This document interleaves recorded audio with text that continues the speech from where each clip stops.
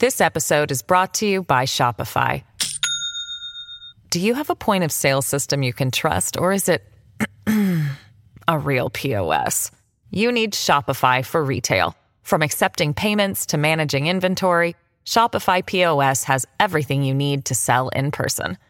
Go to shopify.com/system, all lowercase, to take your retail business to the next level today. That's shopify.com/system. Hello, everybody. This is Marshall Poe. I'm the editor of the New Books Network. NBN listeners like to read books and buy them. So we thought we'd tell you that right now, our friends at Princeton University Press are having a remarkable site-wide sale. You can get 50% off books, including ebooks and audiobooks, with the code 50, F-I-F-T-Y, at checkout until May 31. You can save some real money on Princeton University Press books. I encourage you to go there and check it out. Welcome to the New Books Network. Hello, everyone, and welcome back to New Books in History, a podcast channel on the New Books Network. I'm Mark Klobus, your host for the channel. Today I'm speaking with Andrei Znamensky, author of the book Socialism as a Secular Creed, A Modern Global History. Andrei, welcome to the New Books Network. Thank you. I'm happy to be at your platform. I am a regular visitor, and I will be happy to share my views of my own book. We're happy to have you on our show. It's always great to have the listeners come on and talk about their books as well. Mm-hmm. I was wondering if you could start us off by telling our listeners something about yourself.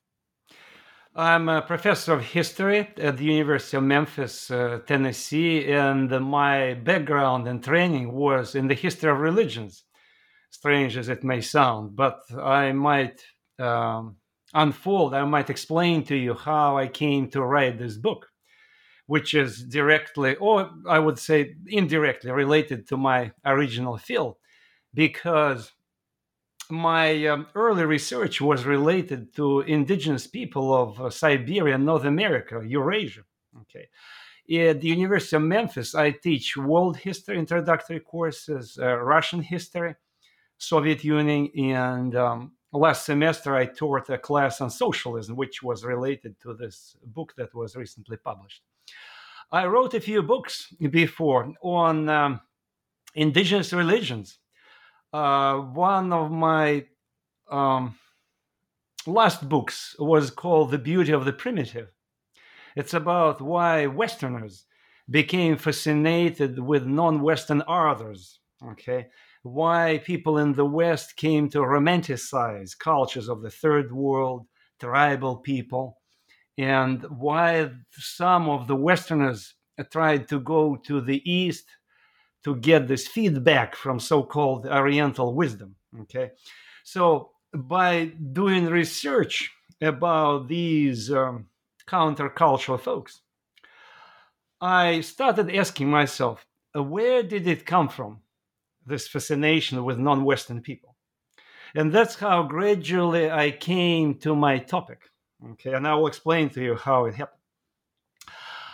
I started to realize that on the left and on left liberal spectrum, there is a lot of interest among politically engaged people, among activists, engagement with third world people, tribal people, with people of color, as we say. And one of the most fascinating things was to learn that in the UK, for instance, Trotskyites, which had preached class theory, so that people were divided into oppressed and oppressors by classes, by class, okay, economic class. In 1970s, 1980s, they started to argue that it's not the case, or it's not the major case. The major case is division by race, division by culture, okay? And it was not only there. I also noted that it was going on in the United States on the left, okay? So this cultural transformation of the left. And since I grew up in the Soviet Union, and I was hammered with this Marxist-Leninist teaching that was based on class theory, that the workers who were exploited by so-called capitalist oppressors. I started asking myself a question. So what's going on here? So why people on the left more and more actively embrace identity issues, issues of culture, issues of race? And the more I thought about it, the more I wanted to find the answers to these questions. So how did this transformation happen on the left? From economic class to culture, identity, and racial issues. Okay, people on the right sometimes call it cultural Marxism. Okay, I think it might be too narrow. So people on the left sometimes call it identitarian left or cultural left, and they don't see any strange here. Okay, but on the other hand, I noted that on the left, a great debate started between so-called classical left, which I described just a few moments ago, who was set in this class-based theory, and the cultural left, and both sides smeared each other with dirt, arguing that you are not right. So traditional Marxists said you cannot amplify the issues of race, okay, because it's detrimental, because that's how you amplify this national socialist issues, so you might tread on the dangerous ground. The people on the race said, oh, no, you're wrong, because issues of the class, it was long forgotten, it's traditional Marxism, we went beyond this. Anyway, gradually, step by step, being an anthropologist, being a historian, that was my original training. I was a bit of anthropologist, a bit of historian. Sometimes people like myself, they're called ethnic historians. I was always interested in the issues of culture. Okay, I decided to write this book. Okay, to go to the basics, to the roots. Basically, it's an attempt to answer questions. I was looking for certain answers, and writing this book on socialism. It's a cultural, intellectual history of socialism. It's an attempt of my curious mind to find answers to the questions I posed to myself. First, to unfold the cultural and intellectual history of socialism. Second, to show why at some point in the last century it captivated minds of the millions, and why at the end of the last century it started to dwindle down, okay, and became replaced with what a Marxist sociologist Boris Kagarlitsky called the market utopia at the end of the last century, and why these days we again experience this renaissance of socialism in Western countries. I don't want to dwell too much on my own biography, on history, how I came to write this book. I only mentioned that I received my original training in Russia in history and anthropology, and then I did my second PhD. I did my first PhD in St. Petersburg Pedagogical University, former Leningrad. I came to the States in 1991, and I did here second PhD in Ohio, okay? And I worked for 12 years at Alabama State University, and now I work where I am, okay, teaching the courses I mentioned. It's a very broad educational base, and your book's an interesting complement to that, because it has a very broad focus in terms of taking in the history of socialism. You go all the way back to before Karl Marx. You start talking about Robert Owen. You talk about Saint-Simon. I was wondering if you could perhaps talk about the elements of the creed, shall we say, that almost religious-like creed in these pre-Marxist socialist movements that you talk about in the early 19th century.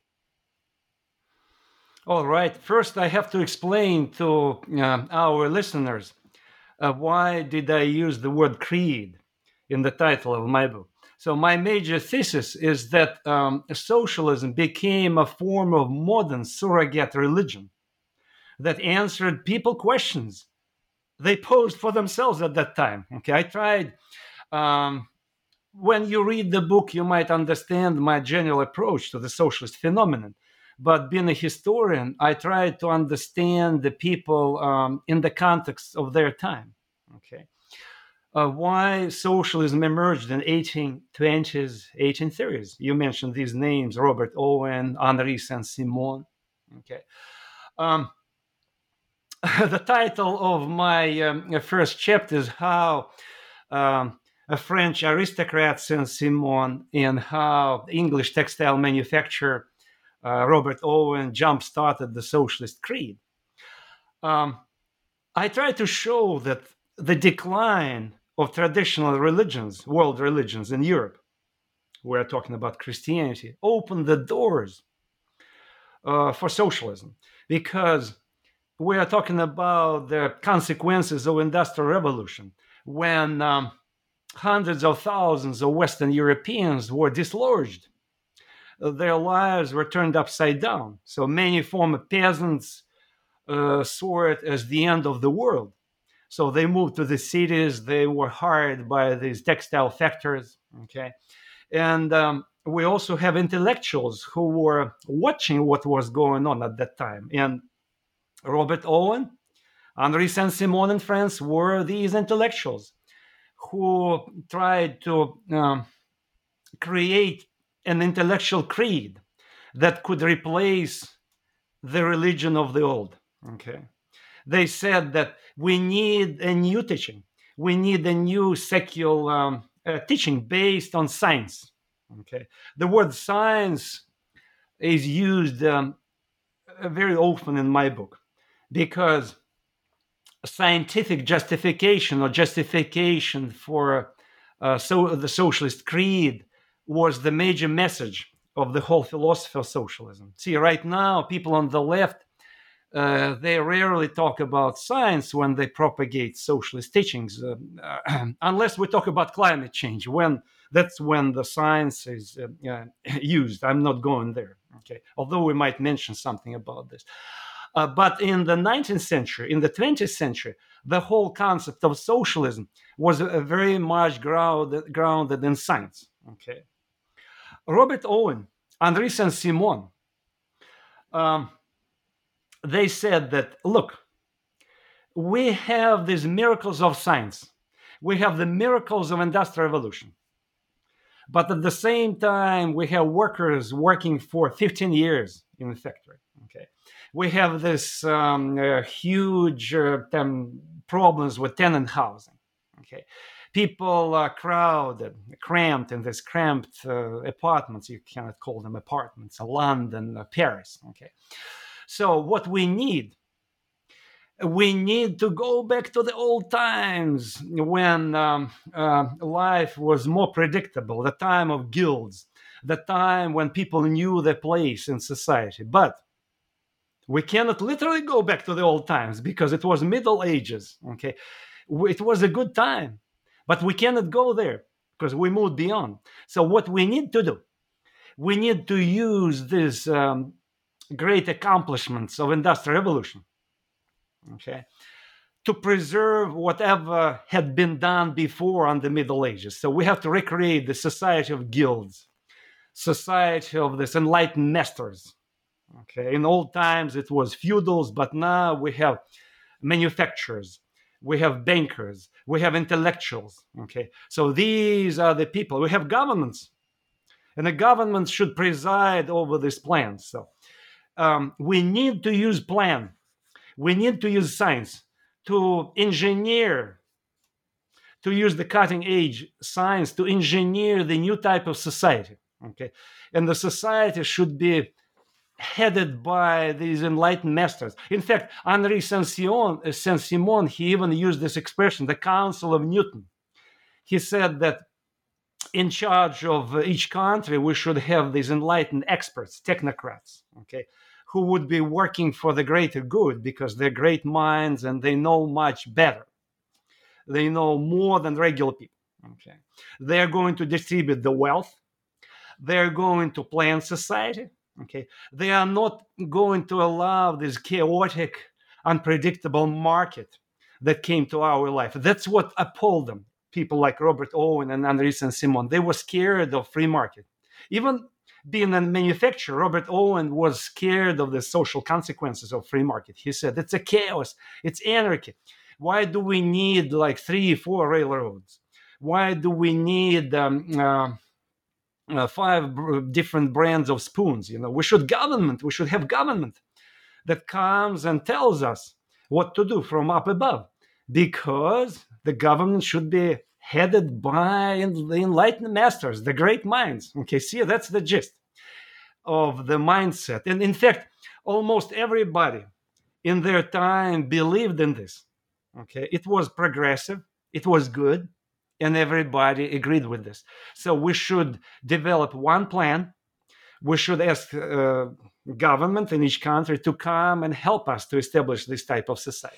Okay. And this gets to something I was thinking. Apologies for interrupting, but you talk about your book, which is, while they're looking to the Middle Ages and they're talking about the scientific blueprint, they're also referencing these Christian elements. You talk about how they're looking at the egalitarian model of that you see in parts of Western Christianity. That a lot of the individuals of these movements come from certain millenarian backgrounds, and that while they're embracing socialism, they're using a lot of the tools and languages that they've adopted from religion, and they're simply adapting them to what their new belief. Absolutely. In fact, Mark, what happened if you trace back our story back to the Reformation? You and our listeners must know that Protestants, John Calvin, Martin Luther, they opened this Pandora's box when each person was given a right to interpret the Bible on his or her own. And that's how Northern Europeans became voracious readers. So we don't have this Roman papal power that decreed people what to do. That is why we have a bunch of Protestant sects. They started to go in different directions, okay? We have the growth of the critical mind, and that's how we have these new millenarian sects, which later joined the socialist movement that started to interpret the Bible. They started to question these miracles described in the Bibles, and we actually have some sects, borderline sects, that on the one hand vaguely accepted by the Bible, but on the other hand they already said, oh, we have the new Bible called science. Do you get the point? So we have the new Bible, and this Bible would be the science, because the miracles of science, the miracles of nature, that's what's going to be our Bible. And in fact, Robert Owen in England, they performed in the halls of science. That's how the new temples created by Owenites in England in 1820s. They had Sunday sermons. They didn't call them sermons. They called them lectures. So they lectured about good moral life. So we see how this religious Christian shell was used to give rise to this new secular millenarianism. Okay, so these political religions. So I call socialism a political religion of the modern time. It's Emilio Gentile, Italian scholar, our contemporary. He wrote a book called Politics and Religion. That's where he came up with this, developed this concept of political religion.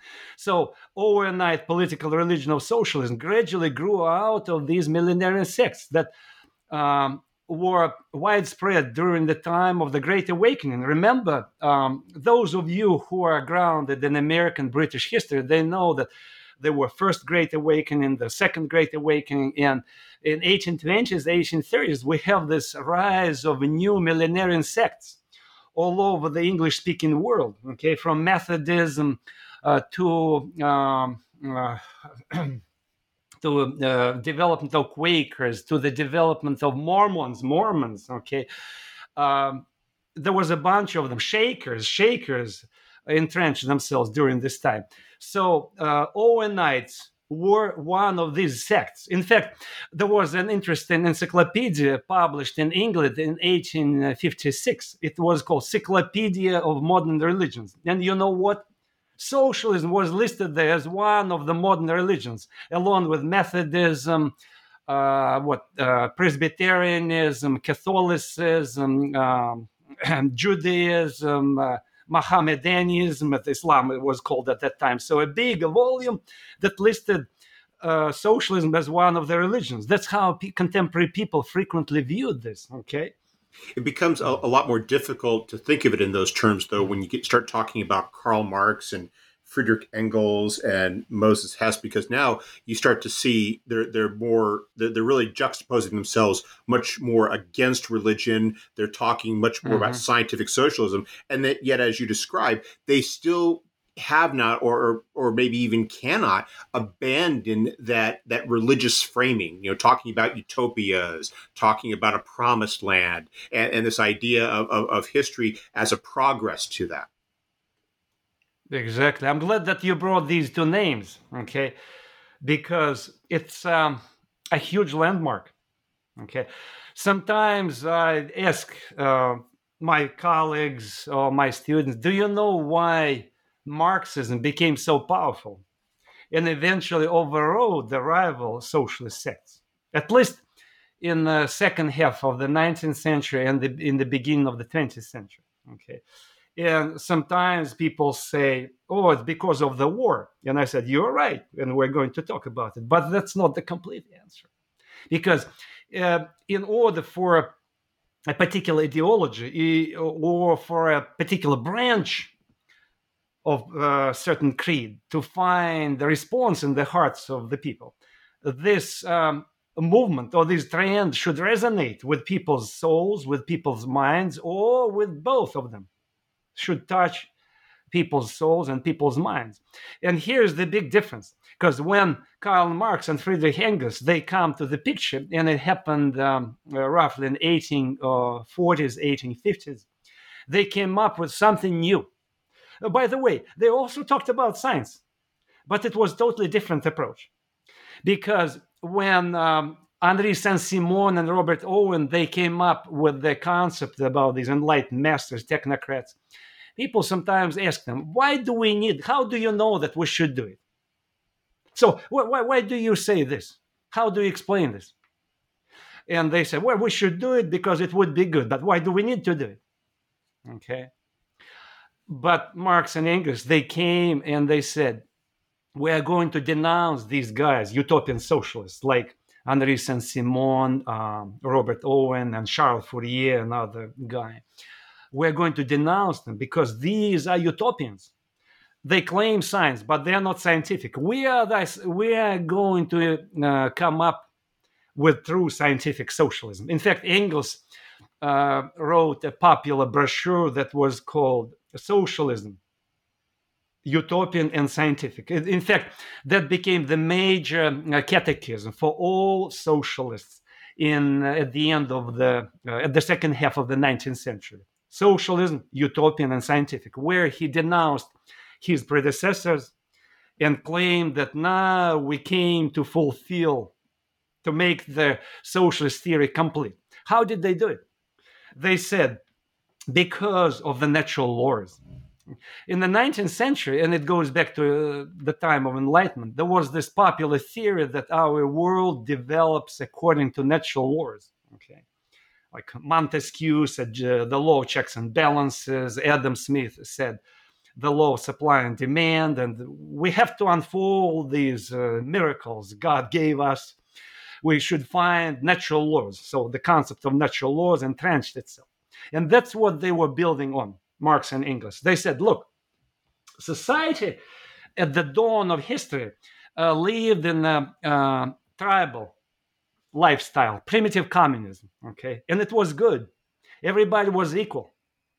Nobody oppressed each other. But the problem with the society was that everybody was equal in poverty.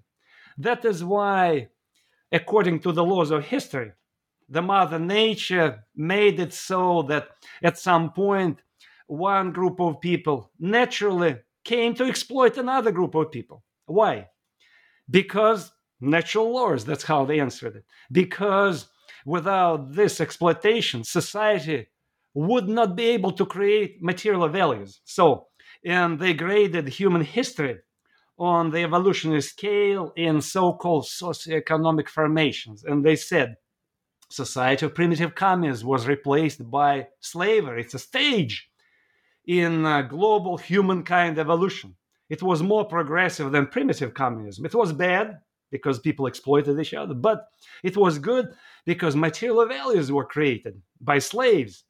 But when this stage exhausted its progressive potential, it became replaced by a new socioeconomic formation called feudalism. And that's when the two new classes come to the picture instead of slaves and slave masters. The new classes, peasants and feudal lords. And that's how it works. See, it's a one-dimensional view of the global history. And that's how it goes. Feudalism develops, on human history evolutionary scale. And then after creating new material values, it also exhausts its progressive potential. And then it was replaced by the last stage in this bad, oppressive human history, capitalism. The last socioeconomic formation that was marked by exploitation.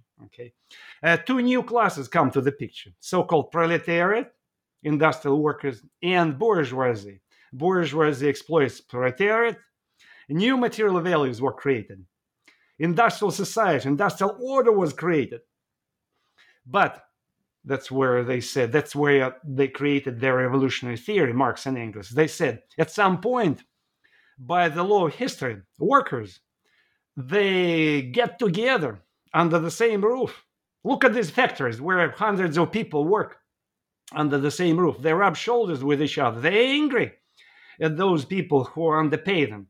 So eventually, by the law of history, they get together and they revolt against capitalism, headed by, that's Marx and Engels couldn't avoid the same enlightened master thesis. They said, headed by the Communist Party, enlightened masters, these communist missionaries, they would smash capitalism.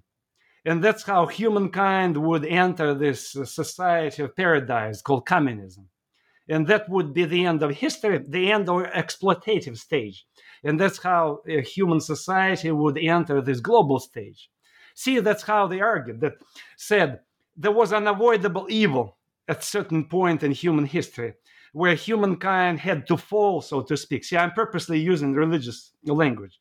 When society had to fall in order to rise up in a new stage, the stage of communism. So, on the one hand, we see this scientific justification by the laws of history. But on the other hand, we again see the pure Christian view of the history, Judeo-Christian view of human history. See, the fall, the paradise, primitive communism, the fall, and then return to the paradise on the new industrial level, on the new advanced level, But why was it so attractive to millions of people, this concept? Because on the one hand, it was pure, clear millenarianism, because Marx and Engels talked about the golden paradise.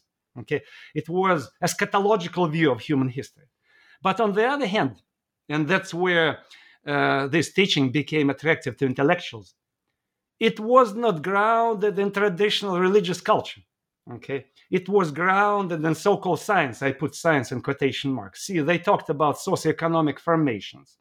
They argued that at some page, and Karl Marx and Friedrich Engels devoted hundreds of pages writing about how capitalism began to crumble and why it was doomed. That is why Marxists always try to see the signs of this doom. They try to read the history. Is it already going to collapse? Is it going to collapse? Do we need to revolt, or we don't need to revolt? See, that's what was on the minds of Marxian socialists in the second half of the 19th century. So we see, we can detect here two powerful messages. Scientific, quote unquote, scientific message directed to people with education or elementary education, and religious message, spiritual message, the message of salvation. And the group that is going to save the humankind were the chosen people. Who were these chosen people? Working class people, because that was the class chosen by history to destroy capitalism. Do you see this old Judeo-Christian concept of the Jews as the chosen people? So biblical Jews became replaced with the industrial working class that had to fulfill its revolutionary role according to the laws of history. So that's how this teaching captivated the minds of millions of people and started to travel all over the world. Okay, I'm not going to, please don't reduce entire history of socialism to Marxian socialism. It was only one of the branches of socialism, but it was the most powerful branch of socialism, at least. This episode is brought to you by Shopify. Do you have a point of sale system you can trust, or is it a real POS? You need Shopify for retail. From accepting payments to managing inventory, Shopify POS has everything you need to sell in person. Go to shopify.com/system, all lowercase, to take your retail business to the next level today. That's shopify.com/system.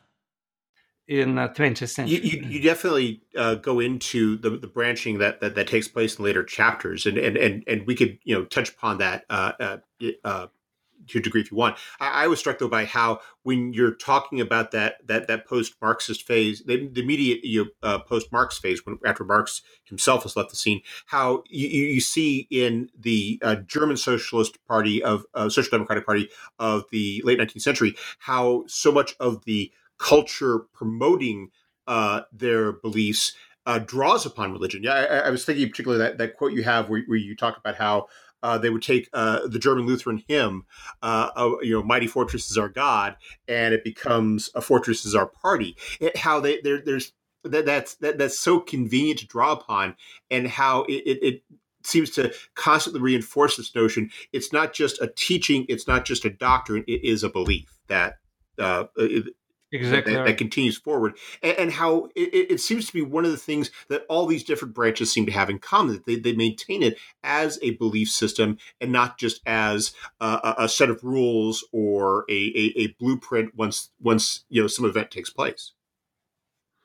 Absolutely, Mark, because even those branches of socialism, which we didn't mention yet, like, for instance, Fabianism, Fabian society in England, was more influential than Marxian socialism. They still were true believers who inherited this legacy of Robert Owen and Henri Saint-Simon, arguing that we don't need revolutions like Karl Marx and Engels said. We need this slow stealth movement by reforming society from up above. We're going to usher in the new world, so we don't need this helter-skelter barricades and phasing out the so-called exploited classes. We're going to convince them, or we're going to squeeze the juice from these entrepreneurs, so they will come to us and beg us to establish the society of fairness, so to speak. That was the concept of Fabians. Or there was also a second, after Marxian socialism in the 19th century, there was a second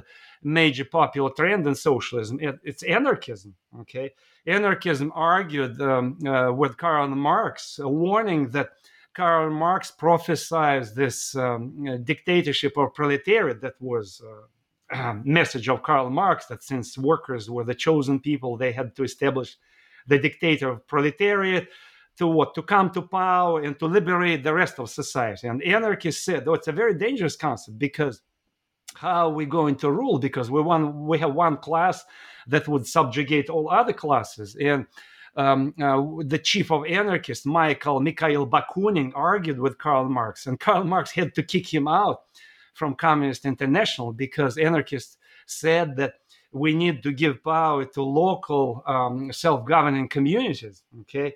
And Karl Marx literally squashed this entire anarchist trend in the 19th century. So anarchism was marginalized. And it was also natural, because the end of the 19th century, the beginning of the 20th century, it was the time of the big states, the time of big empires, when they started to fight each other, the First World War, when empires collapsed and broke into numerous nationalist dictatorships. It was the time of brutal warfare, the First World War, Second World War. So there was not much room for anarchist socialism, okay? Because right now, for instance, anarchist socialism is one of the dominant trends currently in our time. But at that time, it was squashed, because either Fabian type of socialism, you reform society according to this ideal blueprint as we see it, because we are the masters, or as a revolution, as Karl Marx and Engels suggested. So the big state, so-called science, collectivism, okay, that was the mantra of the second half of the 19th century, the beginning of the 20th century. So we have these big states and the big authoritarian organizations, okay, under the guise of socialism coming to power or dominating political life. For example, I could mention, of course, Soviet Russia, where Bolsheviks came to power and started to build the Bolshevik authoritarian regime. But even in those countries where socialists or communists didn't come to power, Germany, you mentioned Germany, still the whole organization of socialist movement was heavily centralized because their dream was to come to power and from up above to rebuild society according to one correct blueprint. Okay, and here I have to sidetrack to tell our listeners something important about my book. Okay, by talking about authoritarian movements within socialism, last century and the century before, 19th century, my goal also is to show that there was hardly any difference in the 19th century in terms of the goals. Hardly any difference between so-called democratic socialism and communism.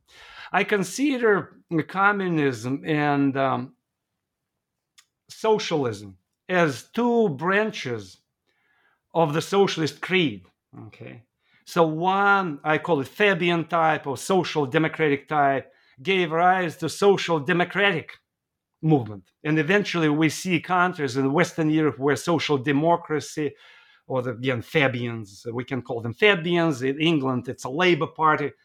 They came to power or they started to share power with other parties. Okay, so it's a way to reform society according to democratic socialism blueprint from up above, slowly, gradually. On the one hand, we see radical socialism or communism, where some countries came to fulfill this Marxian or Engels dream of barricades, communist revolution, when we smash capitalism and bring up this new society as a result of this revolt. It's Russia, China, and other countries. We might talk about these other countries because radical socialism or communism became very much popular in the third world, whereas in the West, we have this Fabian way, social democratic way, gaining the ground and becoming more popular. But still, despite their differences, again, very big differences, because these two trends, they were fighting each other. They were attacking each other, okay, smearing each other with dirt. Still, the goal was the same. It's a big centralized state where entire economy would be nationalized, almost entire economy, like social democrats said, where commanding heights should be nationalized. On the ground, we might allow entrepreneurs to do something, okay, in contrast to communism, where everything should be nationalized.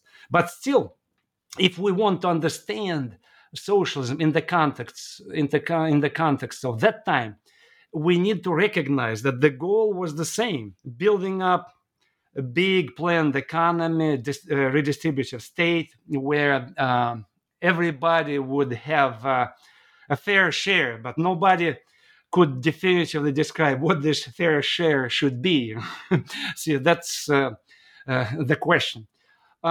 Interesting point here is that once invented in Europe, socialism, including Marxian socialism, started to go around the world, being embraced by other countries. Okay, and that's another goal of my book. In addition to showing that communism and democratic socialism were parts of the same creed, the second goal was to show how the socialist creed was assimilated in different cultures, in Russia, in China, okay, and here you can interrupt me because I see you want to interrupt me. That really starts to as you move into the 20th century, you start to see that how you have this tension between the international vision, which is based the idea, in effect, that it has to happen globally for it to succeed, and then when you start talking about you get into the Bolshevik Revolution and you talk about its aftermath, and you start to see maybe settling is a harsh word for it, or maybe a coming to terms with it, and you start to see these nationalist visions. And what I was struck by was how you correlate the national visions with the diversity of socialist ideas. How you see a lot of that diversity taking place in national, and I'm projecting into your much later chapters where you start to see the local varieties in places like, say, Africa, like for example in Tanzania, or you see it in Asia, places like China, where that nationalism helps to create an argument that you can have a different brand of socialism than what is sort of seen as the name brand that is coming out of the Soviet Union in the 20s, 30s, and 40s.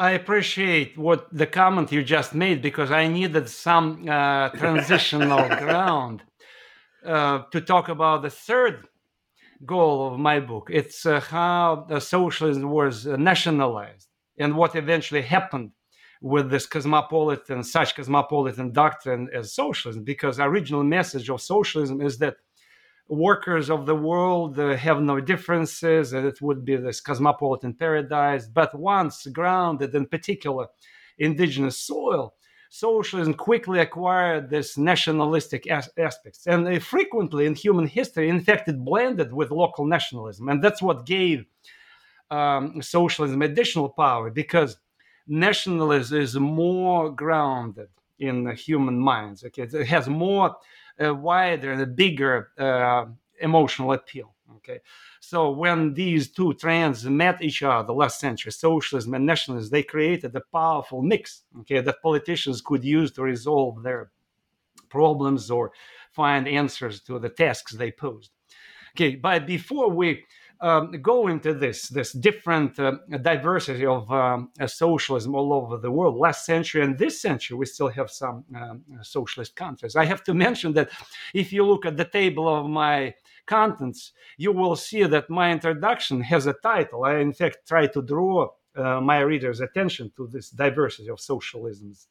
It's called The Variety of the Socialist Experience. Okay, I play here on this title of William James' book that was called The Varieties of the Religious Experience. Remember this classical book. So I try to show to my readers that we need to emphasize the variety of the socialist experience. Okay. And for example, when you go into Russia, you will see that once grounded in Russian soil, it quickly became assimilated by Russian Greek Orthodox culture. Okay, and the answers the Russians found in socialism, they were pure national answers. Okay, that's the whole thing. When socialism comes from Russia, mainly from Russia and partially from Europe to China, okay, it blends with the traditional Confucian culture that was built on the principle of hierarchy, that you have to respect the hierarchy that exists in family, in society. You believe in good human nature, that human nature could be improved. You believe in scholar bureaucrats, these mandarins that organize society. They read these books, they quote these books.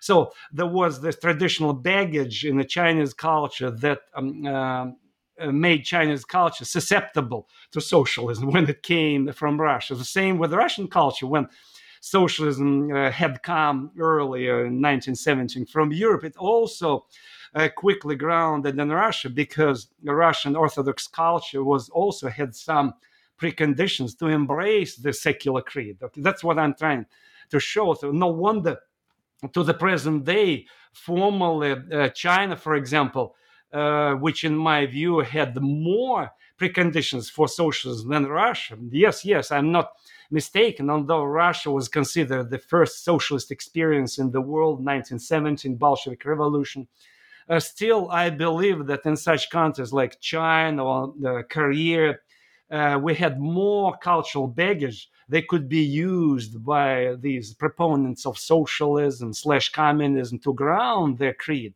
in society. Okay, no wonder China to the present day formally remains a socialist country, and still its Communist Party in power. They preach each week on TV, why Karl Marx was right, these programs. Yes. And in fact, the person who is in charge of China, he was formerly the Xi Jinping. He was the former chief ideologist in communist China. He was in charge of Communist Party school, and he brought his cronies. He wants to entrench people in the communist faith, and the new guys, of course, customized to the 21st century. When socialism comes to Africa, we also see here national liberation leaders doing what?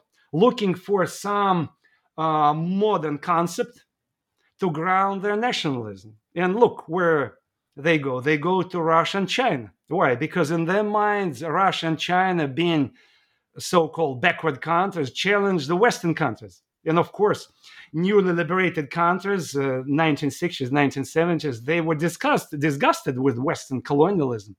So no wonder they wanted to throw away so-called baby with the bathwater. Not only they wanted to get rid of Western colonialism, but they also, some of them wanted to throw away parliamentary regimes, checks and balances, constitution. They said, oh, it's a Western stuff. We don't need it. It's bad. We're going to do like Chinese or Russians had done, because these are the role models for us.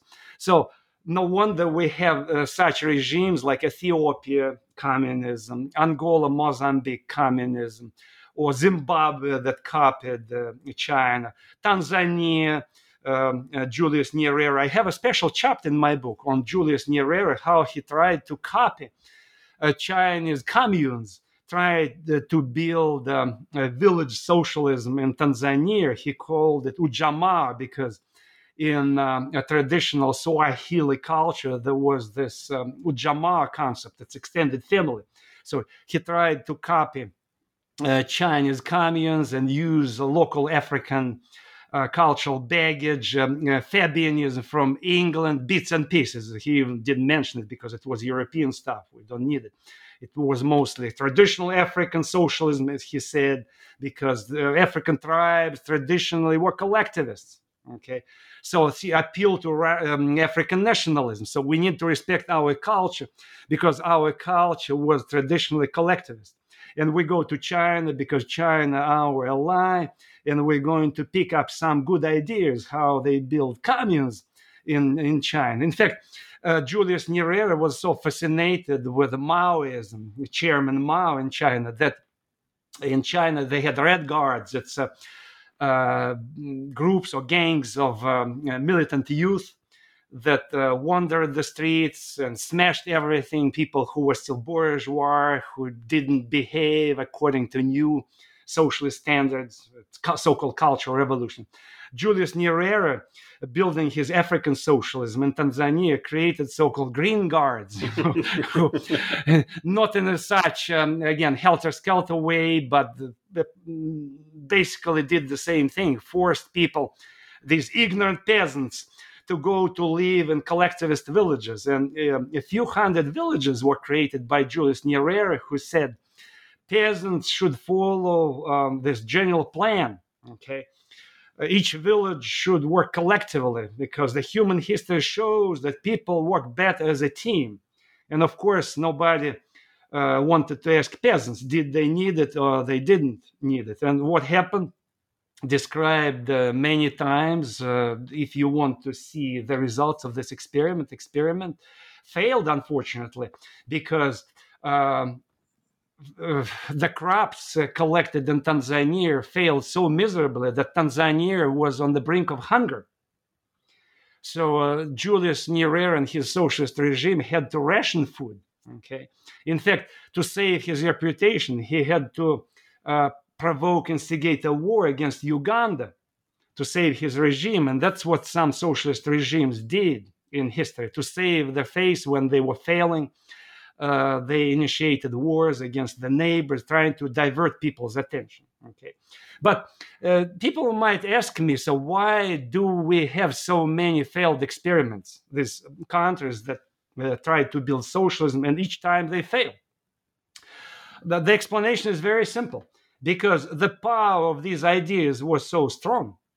Okay, millions of people were captivated by these ideas so heavily that these so-called communists or socialist dictators, they had a big support among the masses. And that's a big issue I take with conservatives sometimes. They said, Andrei, look, it was imposed on the innocent population. The socialism in Africa was imposed by Moscow or Beijing. Or in China, it was imposed by Moscow. After the Second World War, 1949, Chairman Mao, Chinese Communist, won because Soviet Union imposed communism. Very wrong. Without the popular support from below, nothing could be done. For example, those of you who might be grounded in American history remember in 1949 when communists won in China and so-called nationalists Chiang Kai-shek were kicked out and ended up being in Taiwan. In the U.S., there was a lot of blame put on Harry Truman and his government, and conservatives blamed Truman and his gang. Oh, you betrayed China, so you gave it to communists. Unfortunately, or fortunately, depends on your political preferences, there was so much support on the ground for Chairman Mao, for Maoists, because peasants believed at that time that communists would come and they would give them the land. They would kill landlords because they hated landlords, and all land would be distributed. And that's what communists did originally. And that's what Bolsheviks had done in Russia originally in 1917. But little did they know, these peasants, that 10 years later, everything would be collectivized and they would be forced to live on so-called collective farms. And that's when the hunger comes, because people were losing incentives to work. Okay. And unfortunately, or fortunately, human history shows that people work much better when they personally incentivized, when they work for themselves or for their families. Okay. They might work collectively for a few years or in emergency conditions. Like, for instance, see, I'm going to do the small digressions because everything is connected. Like the small digression, kibbutz socialism in Israel, when Jewish people, when they needed to build the ethno-political state called Israel, they needed the socialist experience called kibbutzim, so-called kibbutz, socialist settlements built in Israel. Why? Because they lived in an emergency situation, being attacked by Arabs. Okay, they needed collective groups on the ground to anchor themselves in Palestinian soil. Okay, so that is why they were purchasing land. These Jewish capitalist sponsors, and they said, no, you cannot do individual farming. You have to create communist and socialist settlements. Yes. Why? Because it's the best way of defense.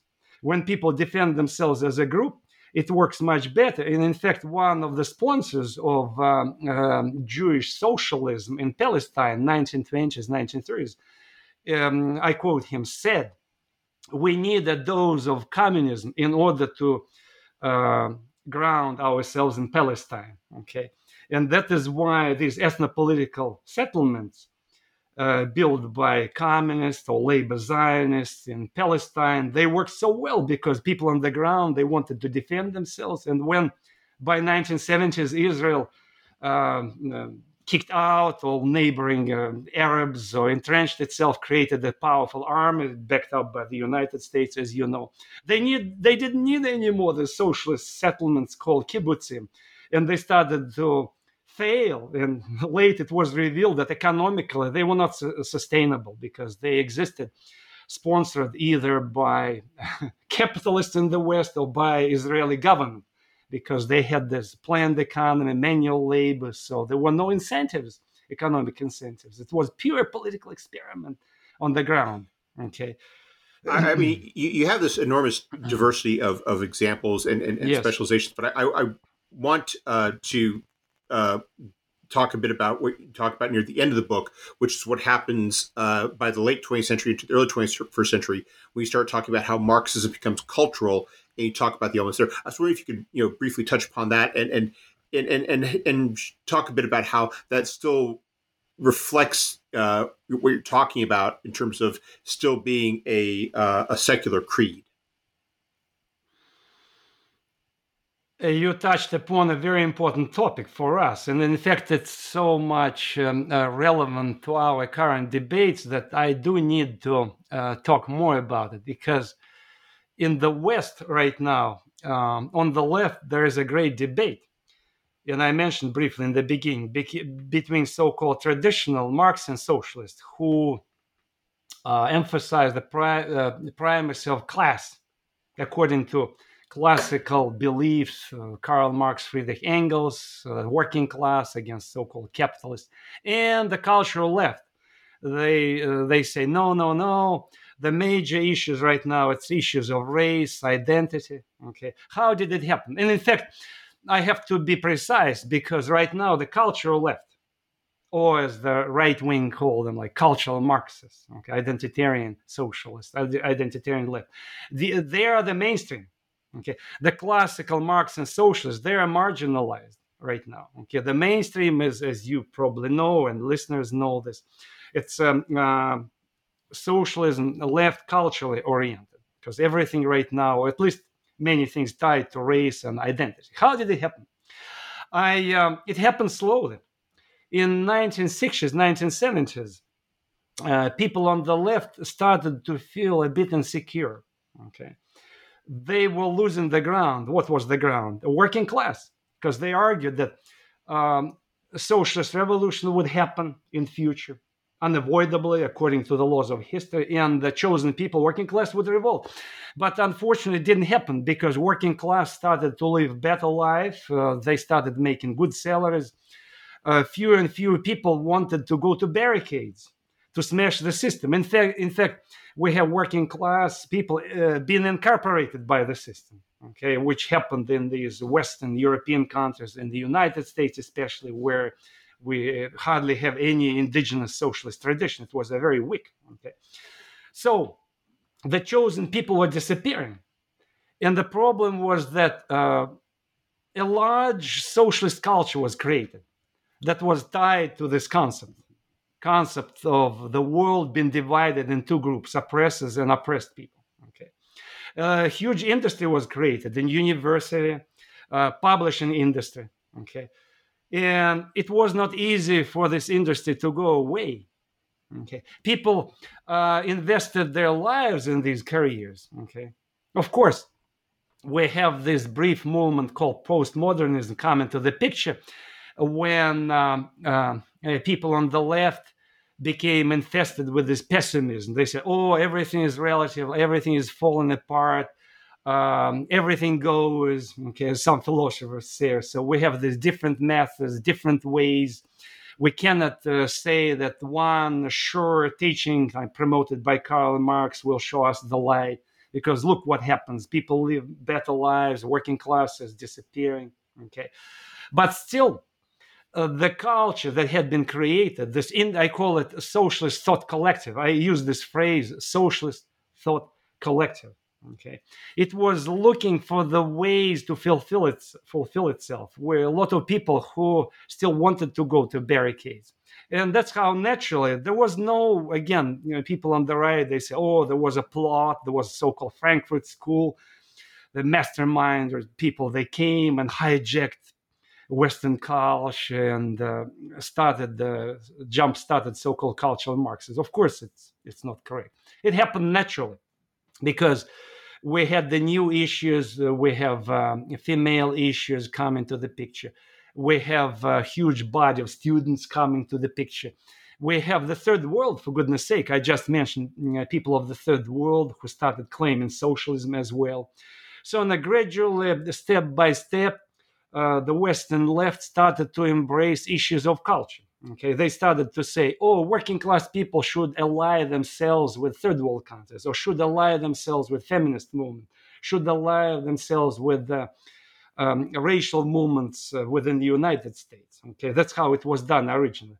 And slowly but surely, working class component was diminished, marginalized, and the issues of race and identity were amplified. And the year of 1956 was very important here, because what happened in 1956, it's when Khrushchev, the new Soviet leader who took over after Stalin, he condemned and denounced Stalin. Okay.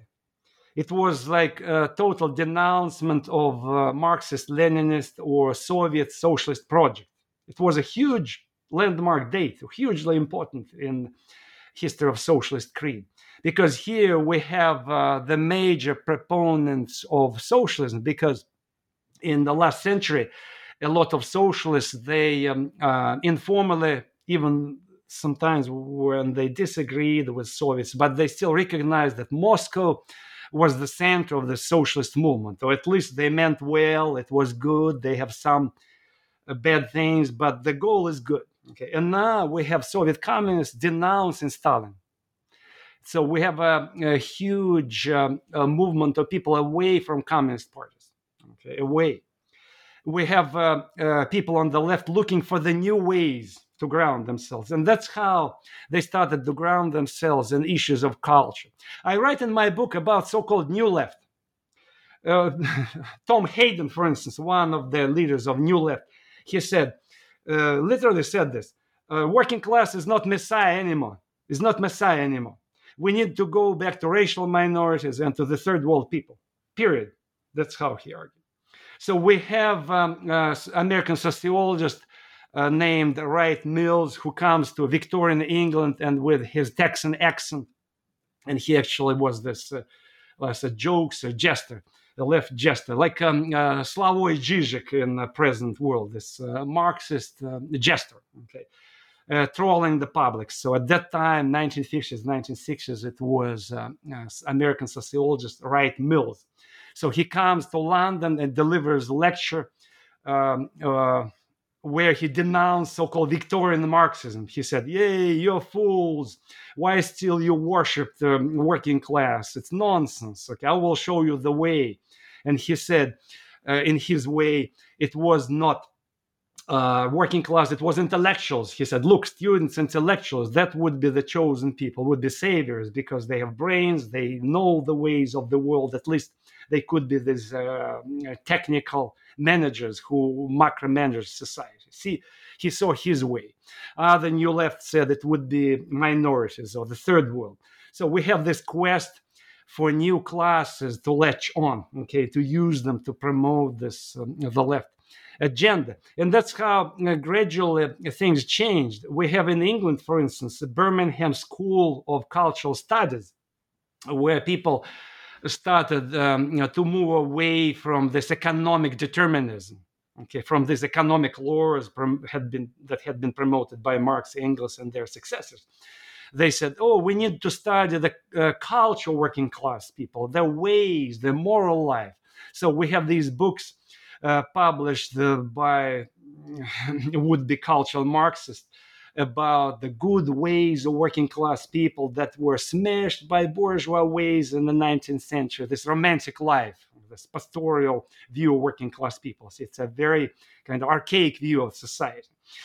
We have interest in tribal people on the left, because people started going to Oriental countries, going to India or going to Africa. Look, in Africa, we have new socialist regimes popping up, Ethiopia, Angola, everywhere. In Europe, nothing happens. Working class betrayed us. So let's go to the third world, or let's go to Native American reservations. Let's go to American South, because that's where all the action is going on, okay?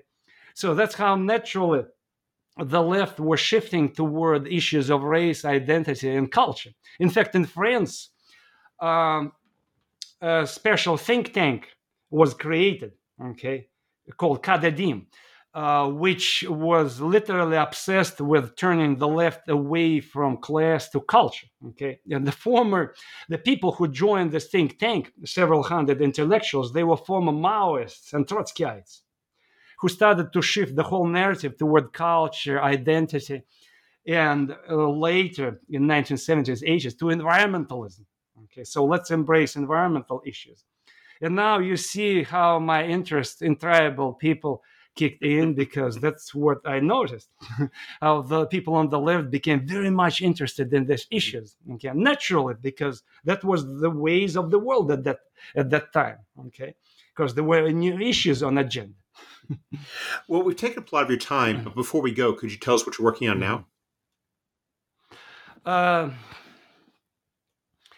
Right now, I'm taking a break because right now I'm doing things like what I'm doing with you, talking about my book. I'm busy right now doing my Facebook site, and I'm kind of at the threshold. So I'm still looking. To be honest, I do have a project, but I still have to think it through. I'm contemplating a project to expand what I just talked about. Okay, it's a project to write a book about how Marxism became cultural. It's an expansion of my chapter. I think it's 13.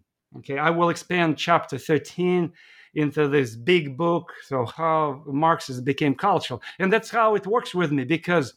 I follow this. There's an old Jewish saying that books are written on the basis of the other books. When I finished my first book, I found that I needed to expand one of the chapters of my first book. It was 1999. And that's how I wrote my second book. And I moved on. I wrote 5 books. And my last book, The Beauty of the Primitive, one of the chapters about this romantic attitudes to non-Western people was expanded into this book, which I wrote right now. And see, the next book would be expansion of my chapter 13, how Marxism became culture. Well, it sounds like a natural progression, and I hope that that the project blossoms into yet another book. Let's hope. Andrei Znamensky, I hope you have a wonderful. Thank you for taking some time to speak with us. Hope you have a wonderful day. Thank you too, and I wish the best of luck to all our listeners.